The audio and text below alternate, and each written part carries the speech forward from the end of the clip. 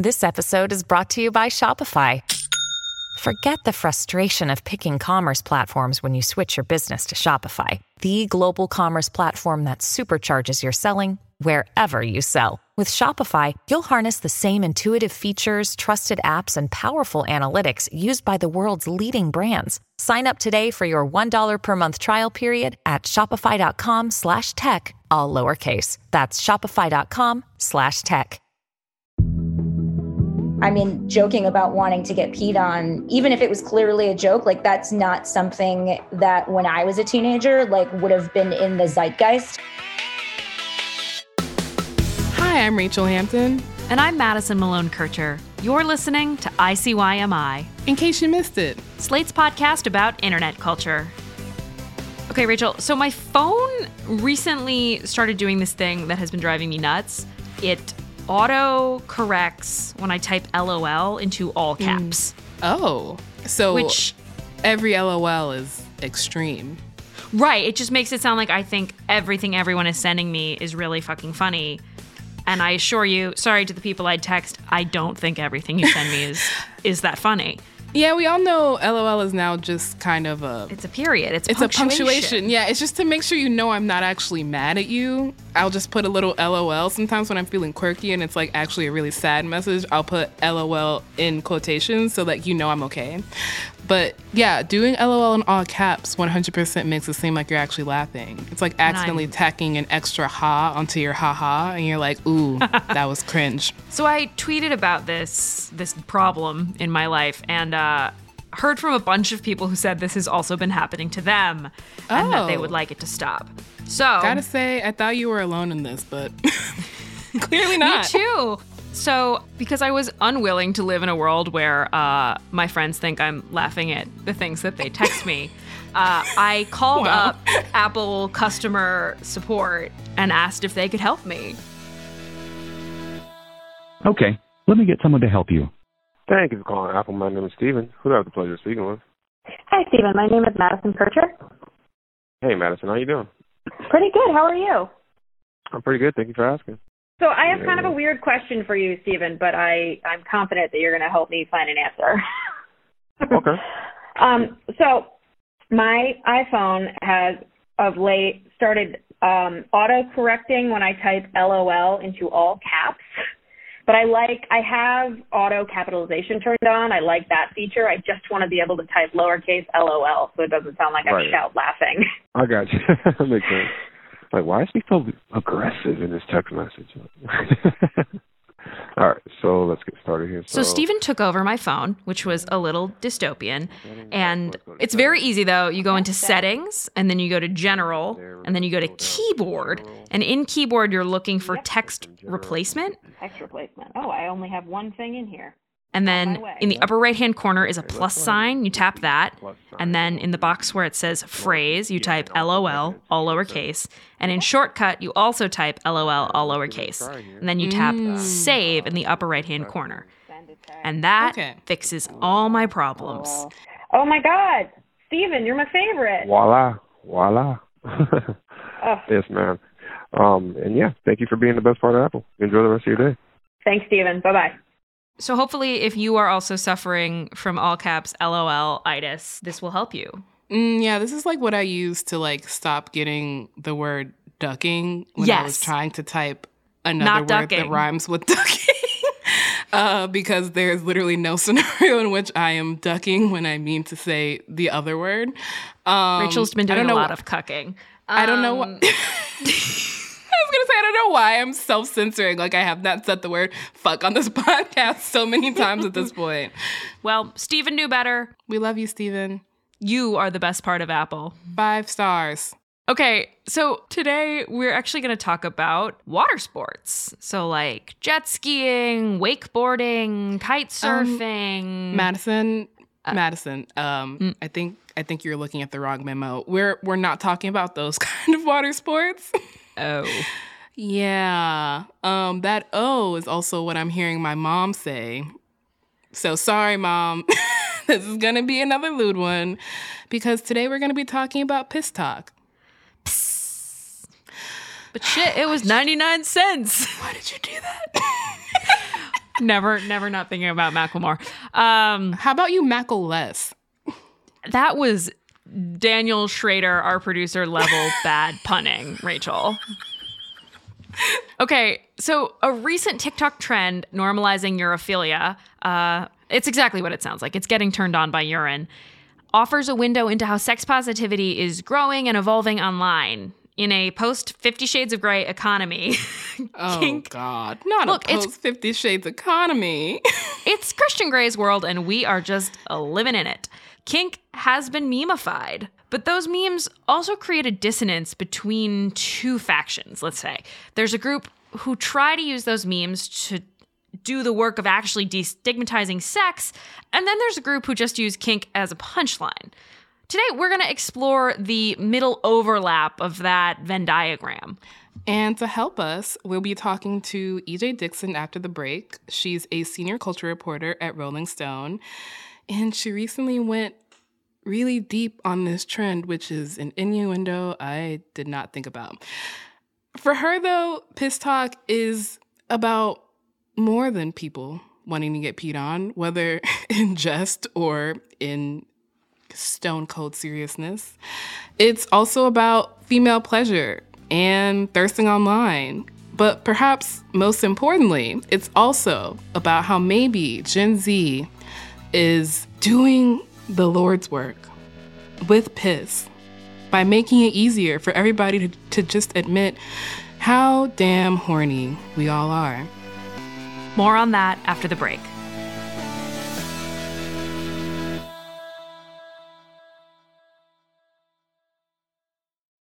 Tired of not being able to get a hold of anyone when you have questions about your credit card? With 24/7 US-based live customer service from Discover, everyone has the option to talk to a real person anytime, day or night. Yes, you heard that right. You can talk to a human on the Discover customer service team anytime. So the next time you have a question about your credit card, call 1-800-DISCOVER to get the service you deserve. Limitations apply. See terms at discover.com/creditcard. Look, Bumble knows you're exhausted by dating. All the, must not take yourself too seriously, and 6'1" since that matters, and what do I even say other than, hey? Well, that's why they're introducing an all-new Bumble, with exciting features to make compatibility easier, starting the chat better, and dating safer. They've changed, so you don't have to. Download the new Bumble now. Okay. Rachel, you want to kick us off? Sure. Today we are talking with EJ Dixon, who's a senior culture writer at Rolling Stone, who wrote about a genre of TikTok known as Piss Talk. I'm so excited that she's here to talk to us. EJ, hi. Hi, thanks so much for having me. Thank you for coming on the pod. So I guess to start, EJ, how would you describe Piss Talk? Sure. So, I mean, TikTok is basically, there are all these different subgenres of TikTok. There's like alt TikTok, there's like food talk. I mean, you can basically apply like any descriptor to talk and it could describe, any aspect of TikTok. So Piss Talk is basically just this version of content that I came across. Literally, my friend texted me and he was just like, I've been seeing all of these videos on my For You page of girls expressing their desire to get peed on. Have you seen that? And I had seen maybe like one video, but I hadn't been deluged with dozens as he had. And I started to look into it and I saw that this, had become something of a meme. Did that then trigger the algorithm? Like, did your For You page then become just like Water Sports Central? Sort of, I guess. I mean, the thing about the For You page and the TikTok algorithm is that it's so abstruse. Like, you have no idea exactly what's triggering you to get fed, a certain kind of content. But yeah, definitely got my fair share of Piss Talk videos after that. So when your friend texted you, were you surprised to learn that there was like a water sports side of TikTok? I guess especially with the way the algorithm kind of works and that it's supposed to censor any kind of like NSFW content. I'm always fascinated by how different parts of TikTok manage to get around the censors.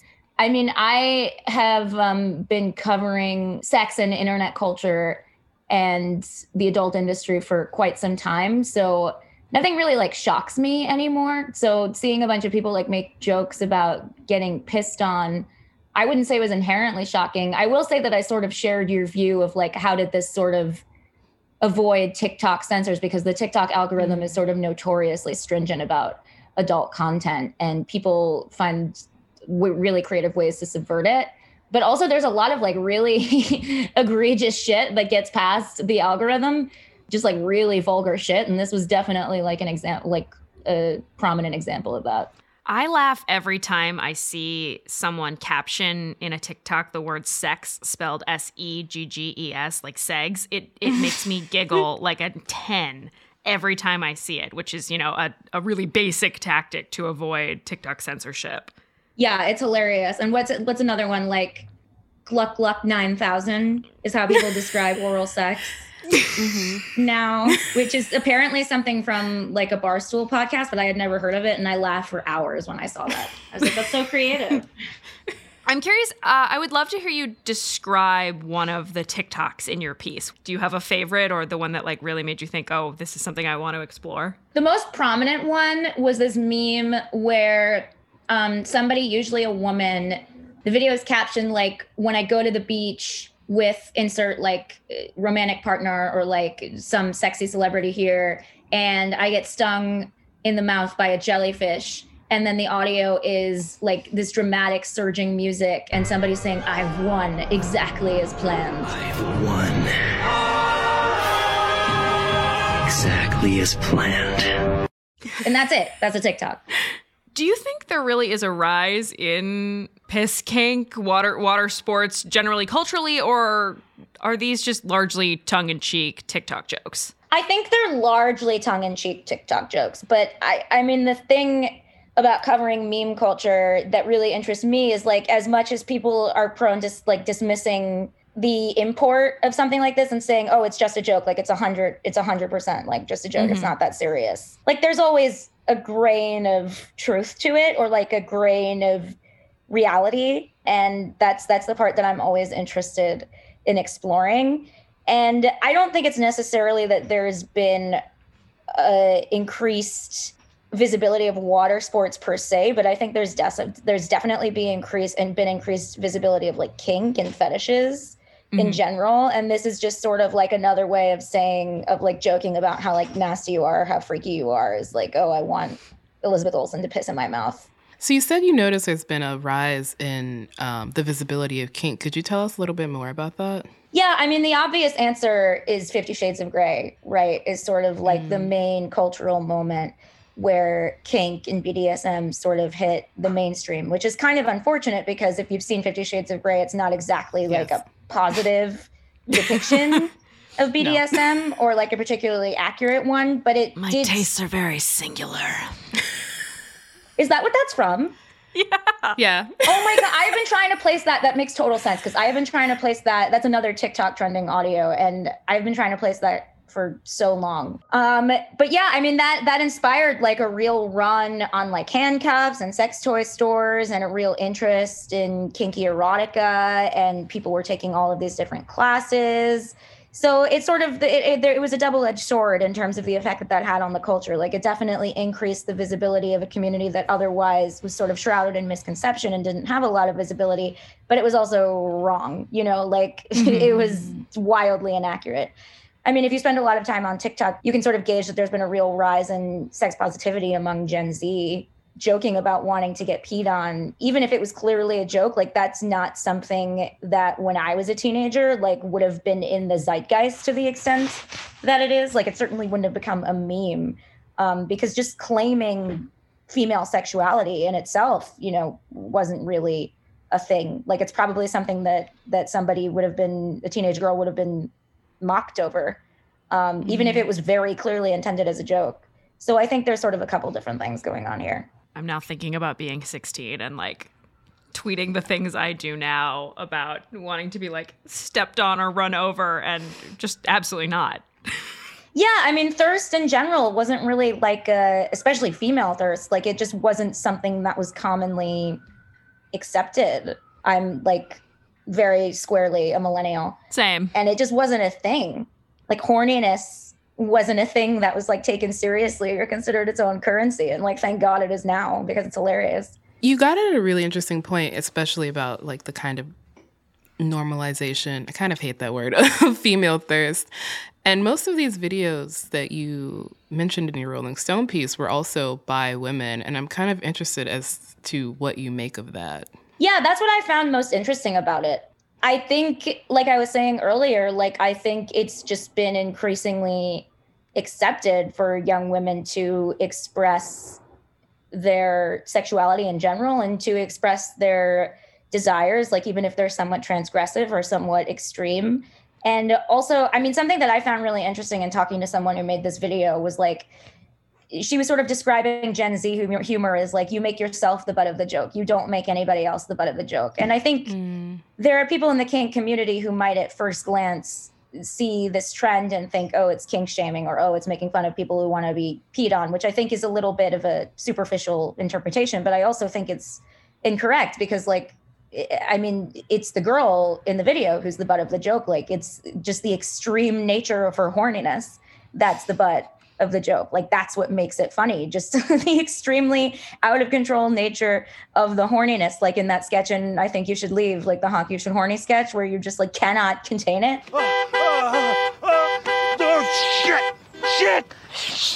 Shit, no! What the hell are you doing, man? Stop honking! I'm horny!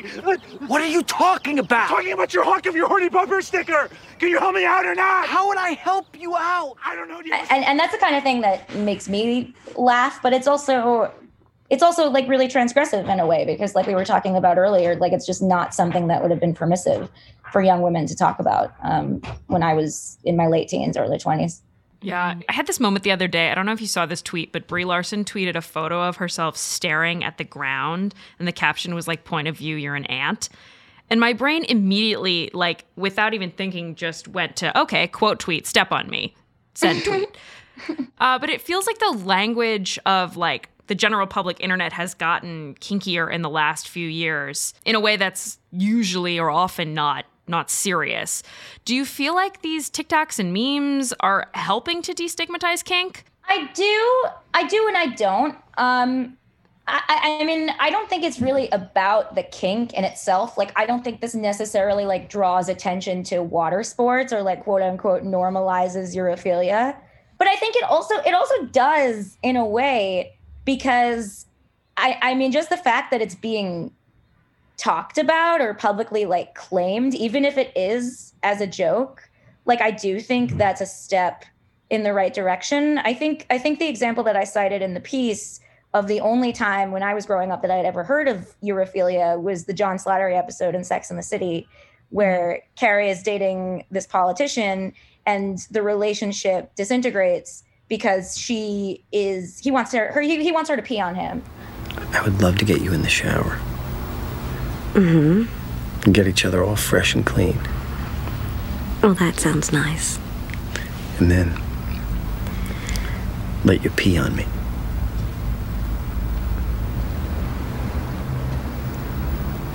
I would be very worried if I were you. The pee could just be foreplay. Oh my God! Where there's smoke, I'm just saying. It's definitely problematic, and the kink is definitely like, you know, the butt of the joke. Whereas this is more like, oh, it's not the kink that's the butt of the joke. It's just like how my extreme horniness is taking over my body, basically.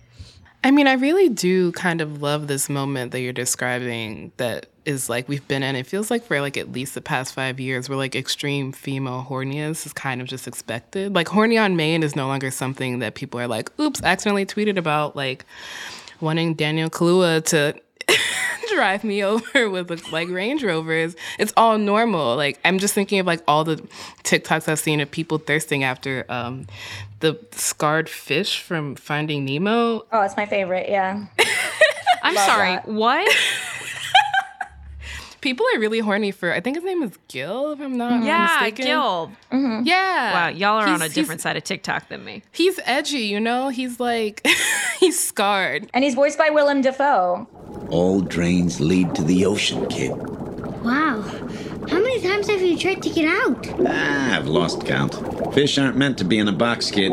It does things to you. I really love that this is like a completely, like you scroll past this on your TikTok page and you're like, okay, this is just what it is right now. And like I think of like Thirst Aid Kit, which was like a former Slate podcast, and how it very much kind of dealt with this idea of like female desire and normalizing it, even as they were like making jokes half the time. I mean, I will tell you that like even my non-extremely online friends, like they talk like this. Like we talk like this all the time. Like it isn't performative in the way that like, you know how so much of like I want Rachel Weisz to spit in my mouth. I want Rachel Weisz to like run me over with a truck. Like I want Rachel Weisz to like trample over me. Like stop reading my tweets. But you know how like so much of that is like one-upsmanship and like and like performative. Like I don't think we necessarily talk like that. But I would say like maybe 90% of our conversations are how horny we are for a specific person. Have we gone too far? There is like some ways in which I find the performativeness and the one-upsmanship a little grating.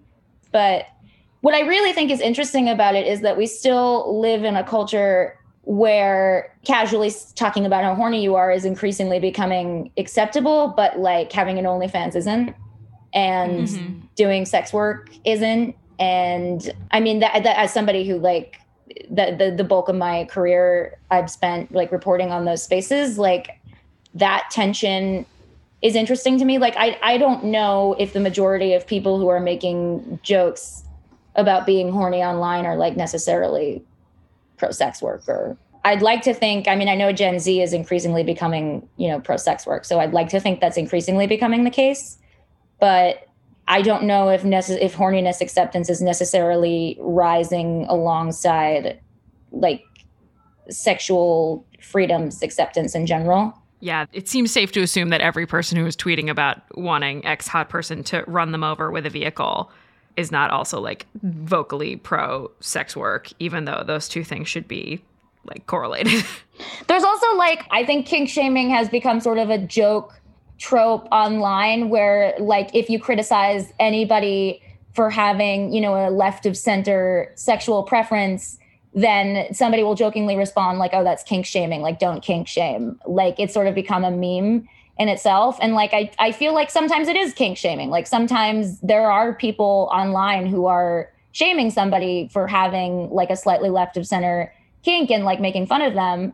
And I feel like our culture kind of has a hard time understanding that and talking about kink in a healthy way and separating our discussion of kink from like discussion of actual consent violations and boundary violations. Yeah. Would you say Armie Hammer is probably the most recent and like mainstream example of that? Yeah. I mean, that was an instance where like the initial reaction for sure to those texts being released was, oh my God, this guy is such a sicko for being into, you know, what is ultimately like not a super common kink. Cannibalism and blood play, like they're not super common kinks, but they are kinks, you know, and they can be practiced consensually. And eventually we got to the place where we were like, oh no, the problem isn't the, you know, that he has these kinks. The problem is the abuse of power and the fact that he was emotionally abusive and, you know, physically abusive and violated consent. But I feel like it took longer than I would have liked to get to that place. You know, where we focused on the actual consent violations and less on the actual fetishes and kinks that this dude had. So I do think we have a way to go in that regard. Armie Hammer, we should note, has not commented on any of those individual allegations, and I believe he called them bullshit. EJ, thank you so much for coming on our show and talking to us about Piss Talk. I'm just so excited for all of the Piss Talks that are now destined for my For You page, because my phone was fully listening to us do this interview. Thank you so much for having me. This was so much fun. EJ Dixon is a senior culture reporter at Rolling Stone. All right, listen. If you drink LaCroix, if you enjoy drinking LaCroix, you have a piss kink.